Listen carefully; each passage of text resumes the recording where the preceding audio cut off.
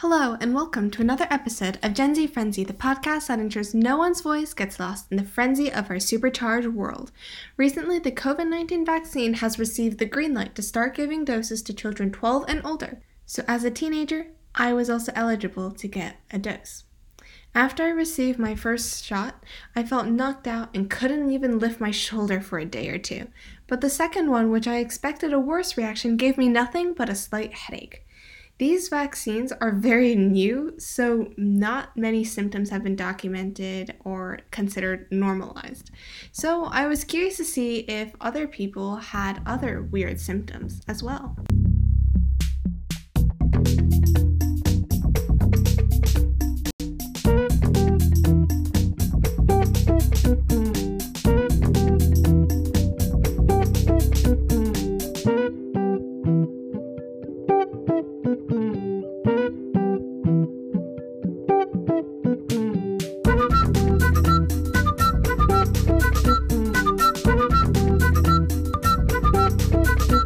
Disclaimer, I am not a professional in any medical or pathological field or have any sort of expertise on this subject. I am merely an inquisitive mind hoping to find a pattern in what my classmates have experienced, and I'd like to share it as well.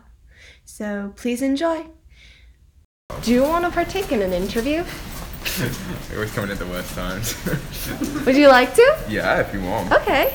Did you get vaccinated? I'm getting the first dose today, so that's very exciting. Yes. Yeah, I'm fully vaccinated. Me too. Yeah, double Okay. How'd it go? Do you guys have any intense symptoms, or how'd it feel afterwards? The day after I just felt awful. Yeah, my dad did the same thing as well. So it was just like a headache, basically. I don't know. I felt bad walking. No symptoms, but my arm did hurt a week after I got vaccinated. A week after? Yeah. So like a delayed symptom. Yeah. Yeah, I know. I swear these symptoms are so random, aren't They're insane. First vaccine, I didn't feel anything except a sore arm.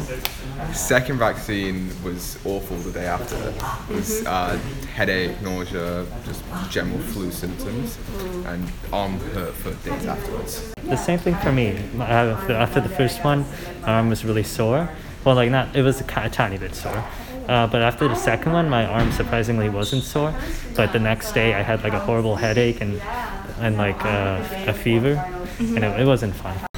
After my first one, I actually didn't feel anything at all, which was lucky, but most people said the second one was worse.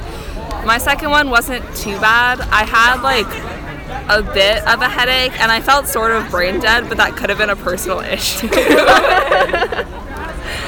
How about you? Yeah, mine was like the same. My first one was totally fine, but my second one, I kind of felt like I got steamrolled the morning that I woke up. Like I just had like a really bad headache, and my whole body felt sore. Yeah, I also didn't have any symptoms after the first one, but then after the second one, I had like a really bad headache and just could not like think about things, so I just slept a lot and skipped school. For me, the first one was worse. Because that happened for you, right? Yeah, that did. I got like a sore arm my first time, but second time almost nothing. And also my ear blocked up the first time, but I did use it as an excuse. Like I said, I'm so tired from the second vaccine. But no, actually I was fine.